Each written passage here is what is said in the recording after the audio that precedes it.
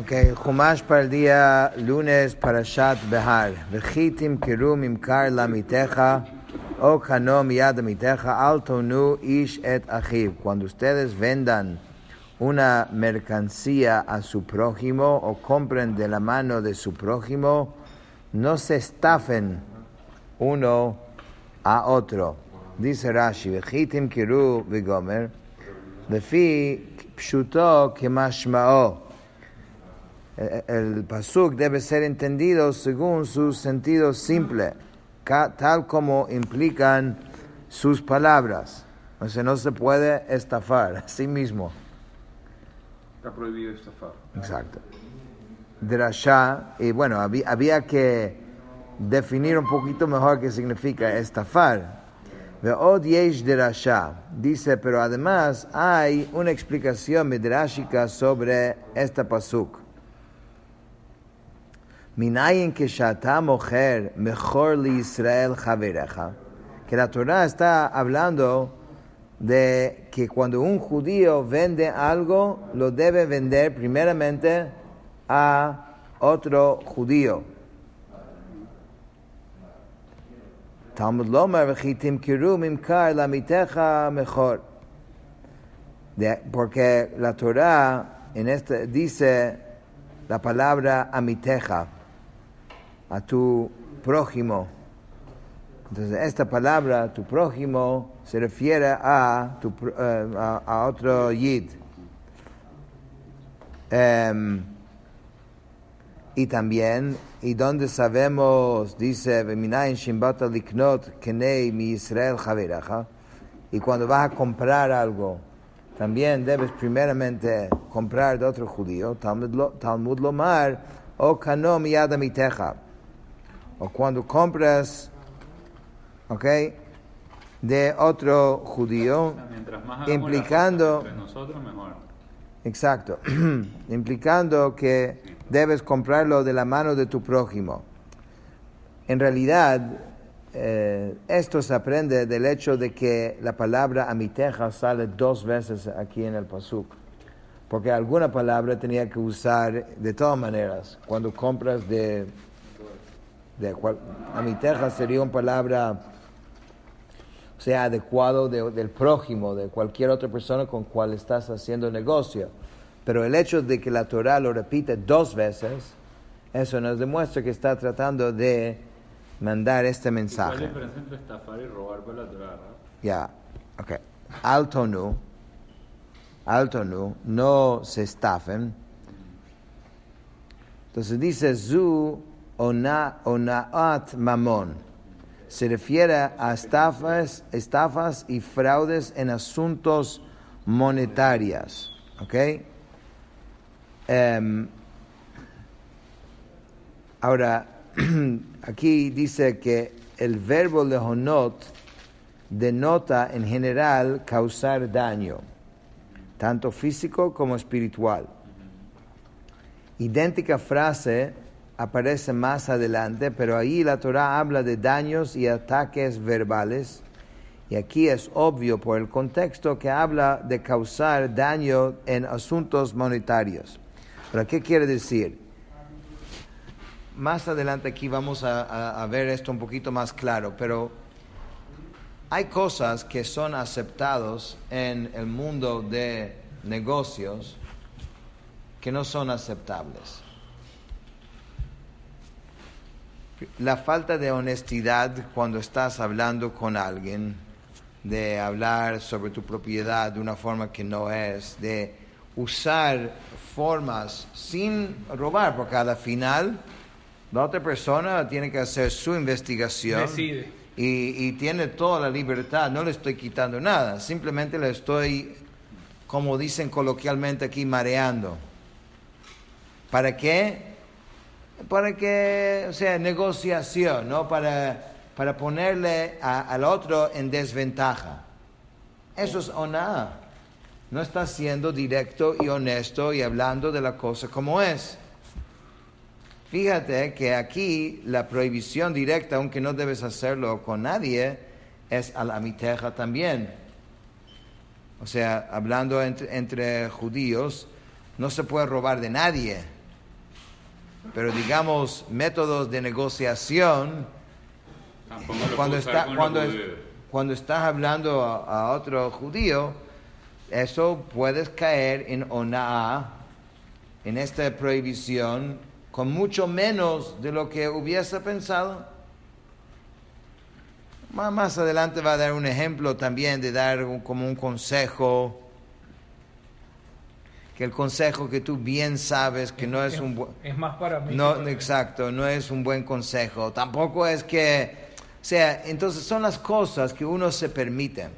No es robar, pero no es ser transparente, no es ser honesto, no es ser claro. O sea, exactamente en qué punto pasas esta línea, bueno, uno mismo sabe si es honesto consigo mismo, si está cayendo en esto o no. Entonces, fíjate que eso ya se llama para la Torah estafar. No, porque hay tres cosas. Estafar de la no Torah. significa, ya en el mundo de negocios, estafar, como tú dijiste, es igual como robar. Entonces, ¿por qué se llama estafar? En la Torah no es igual. Robar es simplemente En la Torah quitarle... hay tres maneras, básicamente. Robar, que sale el mandamiento. Después está el tema de las pesas. Sí, Y ahorita este. Exacto. Son tres cosas distintas. exacto. Sí. Para la Torah. Ese es el menos, diría yo, ¿no? El menos Al fuerte. revés, pareciera que es uno de los más fuertes. Más Digo, robar, es el que... pesas o qué. Es que el más... Es más delicado. Es más fácil que la persona lo haga. Porque la persona Se ve más fácil, se se ve- permite eso. No, dices que no pasa nada. Sí, se ve menos robar que otras O cosas. sea, robando, tú sabes, te lo quitaste y ya. Y sobre Pero todo aquí tú que la gente hiciste dice, bien. mira, eso no es mi problema, yo lo estoy vendiendo. O sea, Hice bien. Te engañas a ti si él compró. Él tenía que hacer su negociación. su investigación. O me hubiera regateado. Lo que Exacto. pasa es que esto es más subjetivo. Nosotros somos muy objetivos. Me cobraste 10 kilos y eran 7. Ahí no hay duda. Pero sin Te quité saberlo, esto, no. lo robé. Pero tú no lo sabes, lo de No, los yo sé, 7. pero esto entra ¿Quién no lo un sabe? poquito de la subjetividad. El que está Tiene pagando. razón. Ah, por eso. Justamente por esa subjetividad, Es que viene más ya vas a delicado. ver que la Torah usa una expresión que hemos soy visto varias veces, que yo soy Hashem. Que no es tan subjetivo como crees, que yo sé y tú sabes Bien objetivo. lo que estás haciendo. El hecho de que hacia el otro se ve como subjetivo es otra cosa, pero tú hacia ti es bien claro, o debe ser bien claro, cuál es tu Estamos intención. vacilando. Y cada vez que dice yo soy Hashem, es yo Por soy tu Hashem pensamiento. que castigo o recompenso. Ok, dice Bemispar Shanim, eso es el cuento de del televisor, ¿no? De blanco y negro. No, del Que dice blanco es un color, dice sí, negro es un color, sí. Dice, mira Jaime, viste que te vendí un televisor a color. ¿No? Eso es una... ¿no? Él dijo alguna mentira. No. Bemispar shanim achar hayovel tikne me'et amiteja bemispar shnei tevuot imkar lach. Según el número de años después del jubileo, comprarás de tu prójimo según el número de años que cosechas, él deberá vender. Dice Rashi, Bemispar shanim achar yovel tiknem, según el número de años después del jubileo comprarás. Zeu pshuto liyashev hamikra al afanav, al haonaa ba lehazhir kshetimkor o tikne karka deu kama shanim yesh ad hayovel, ולפי השנים ותבואות השדה שהיא ראויה לעשות, ימכור המוכר ויקנה הקונים, שהרי סופו להחזירה לו בשנת היובל. Como hablamos ayer, esto es según la cantidad de años que el campo va a quedar en manos del comprador, de eso debe determinar cuál será el precio, porque qué beneficio va a tener de eso. ואם יש שנים מועטות, וזה מוכרה בדמים יקרים, si hay pocos años y él aprovechó y lo vendió por mucho dinero, harei nitana lokeach. Entonces, en este caso, el comprador habrá sido estafado. ואם יש שנים מרובות ואכל ממנו תבואות הרבה, הרי ניתנה המוכר. Y si es al revés, si el vendedor negocia un precio bajo por muchos años de uso del campo, entonces él es el estafador, entonces, en este caso. לפיכך צריך לקנותה לפי הזמן, hay que comprarlo según el tiempo. Entonces aquí la Torah da un ejemplo de lo que pudiese ser estafa. El hombre quiere el campo mucho, necesita y quiere, entonces tú vas a aprovechar y venderlo por un precio que tú bien sabes que eso no es el precio. O el hombre necesita vender, necesita la plata y tú aprovechas y le quieres dar nada por lo que realmente vale, lo que tú vas a aprovechar de esa propiedad. Y eso es malo. Eso sí, eso se llama ya estafar. En el mundo de negocios diría un deal. Sacaste un, o sea, O sea, obligando al tiempo. por eso esa es justamente la idea. Esa es la idea. Lo estás haciendo tú consciente, pero sin Es que otro exactamente la idea No aquí. sabe que lo está vendiendo por debajo del precio y lo que pasa es que está sepa, necesitado. no importa. ¿Viste? Que hay un tema. Tú sabes que te lo estás clavando. Y él sabe que te lo estás clavando también. ¿Sí? ¿No? Entonces, ¿qué estás aprovechando? Estás aprovechando de una situación. Porque, ¿por qué él va a pagar eso ahora? O porque, o sea, o él está muy necesitado de vender, que debería ser el caso de cualquier persona que está vendiendo su propiedad ancestral en Eretz Israel, porque si no, ¿quién va a vender eso? Debe ser por necesidad. O porque la otra persona de verdad necesita esto para su negocio y uno se aprovecha. Yo sé que estas prácticas, y mucho peor que esto, son perfectamente aceptables en el mundo de negocios, pero no en el mundo de la Torah. Obviamente no podemos concluir halágicamente todo de aquí, porque en una sociedad también va a influir las normas y reglas del sitio, o sea, no es una cosa así blanco y negro. También tiene cierta subjetividad en base de la situación, pero en cada situación existe esa estafa donde uno sobrepasa y está aprovechando de una situación. וזהו שנאמר במספר שני תבואות ימכר לך, לפי מניין שני התבואות שתהא עומדת ביד הלוקח תמכור לו. Entonces esto es el simple sentido según la cantidad de años que él pueda aprovechar, y en específico estamos hablando del campo, ¿no? El campo da cierta cantidad cada año, que esto tiene un valor de mercado.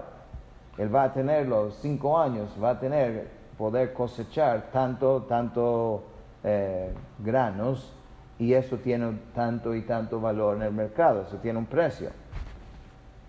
Pero Rashi dice así, Verabotenu darshu, pero nuestros sabios interpretaron de aquí otra cosa adicional. שהמוכר שדהו אינו רשאי לגאול פחות משתי שנים, שתעמוד שתי שנים ביד הלוקח מיום ליום, ואפילו יש 3 תבואות באותן שתי שנים, כמו שגון שמכרה לו בכמותיה. Que la palabra, según esta interpretación de shanim, también es shnayim. Shnaim significa 2. Entonces la palabra tendría sentido de año y también tendría el sentido de 2 años, de que no tendrá el derecho de rescatarlo antes de 2 años después de la venta. ¿Okay? O sea, él tiene que dejar esta propiedad en manos de quien compró 2 años. ¿Okay? El comprador tiene el derecho a esa propiedad por lo menos por 2 años completos, día a día, 2 años completos. Incluso si en estos 2 años hay 3 cosechas, por ejemplo, si lo vendió con las mies ya de pie, o sea, entonces podía inmediatamente cosechar, y después le quedó 2 cosechas más, que entonces 3 cosechas ya en 2 años es muy bueno. Entonces dirías que en este caso no tienen que cumplir los 2 años, aún así se tienen que cumplir los 2 años. Pero Rashi dice, Ushnei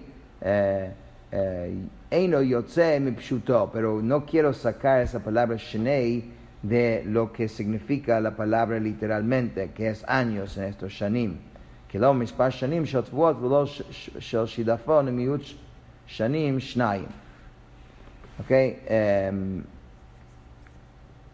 En otras palabras, Rashi no está diciendo que esta interpretación reemplaza la otra interpretación, porque la otra interpretación está clara, dice Mispar Shanim, es adicional a la otra interpretación. Pasuk Tetzayin, lefi rov hashanim tarbe miknato, o lefi meot hashanim tamit miknato, ki mispar tvuot umocher lach. Según el mayor número de años aumentarás la compra, y según el menor número de años reducirás su compra, ya que él te vende el número de cosechas. Dice Rashi, tarbe miknato, aumentarás su compra, timkerena biyoker. Entonces lo podrás vender en un precio más alto. Tamit miknato, tamit bedameha. En este caso deberás bajar el precio por menos años. Pasuk Yudzayin, el penúltimo pasuk de hoy. Velo tonu ishet amito v'yareita melokecha ki ani Hashem elokechem. Aquí estamos viendo esta expresión. No se hostigarán uno al otro, sino que temerás a tu Dios, pues yo soy el eterno tu Dios. Dice Rashi, velo tonu ishet amito. Kan hizhir al onad dvarim, shelo yaknit ishet chaviro, velo yasiyena itza she'ena hogenet lo. לפי דרכו והנתו של יועץ, ואם תאמר מי יודע אם נתכוונתי לרעה, לכך נאמר ויראת מאלוקיך, יודע מחשבות הוא יודע. כל דבר המסור ללב שאין מכיר אלא מי שהמחשבה בליבו, נאמר בו ויראת מאלוקיך. Aquí la Torah advierte contra hostigamiento verbal. Eso quiere decir que un hombre no debe provocar a su prójimo ni darle un consejo que no es apropiado para el receptor, sino que es conforme al modo de ser para el beneficio de aquel que está aconsejando. Y si dices, ¿quién puede saber si yo tuve mala intención? Por eso se declara, temerás a tu Dios. Esto quiere decir que aquel que conoce tus pensamientos, él sí sabe lo que está en tu corazón. Y con respecto a todo asunto que se alberga en el corazón, sobre el cual nadie sabe qué es excepto él. Entonces, sobre todo esto dice, temerás a Dios, a tu Dios. Aquí dice que Rashi habla de 2 cosas distintas: no provocar al prójimo y no darle consejos inapropiados que no son para su beneficio.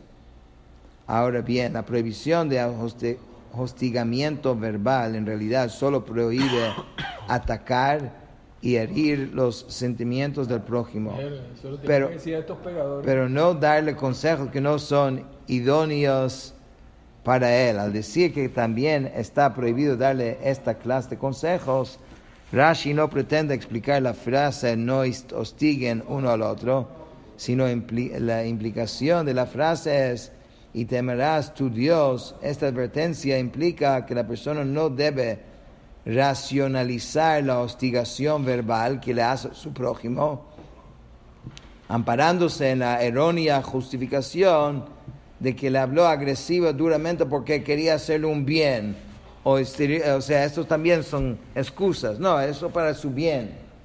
Aquí la Torah advierte que hay que ser excesivamente cuidadoso en la forma que una persona amonesta a otro, pues aunque piense tener buenas intenciones, es posible lo que le dice de hecho le haga daño. En realidad meramente refleja el propio modo de ser de la persona que está hablando. Último pasuk de hoy: Ve'asitem et chukotai ve'et mishpatai Tishmeru vasitem otam v'yishavtem al haaretz lavetach. Cumplirán mis estatutos y guardarán mis leyes y los llevarán a cabo y habitarán en seguridad sobre la tierra. Dice Rashi, v'yishavtem al haaretz lavetach shebavon shmita Yisrael golim shenemer az tirtzah haaretz eshabtotea v'yirtzat et shabtotea v'shivim shana shagalut Bavel keneged shivim Shmitot Shebitlu Hayu.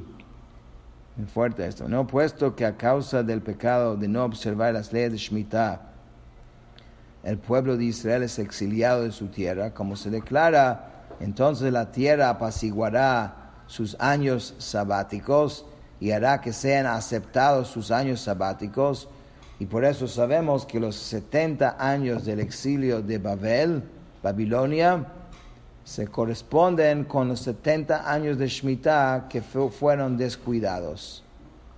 Con esto terminamos el Chumash de hoy.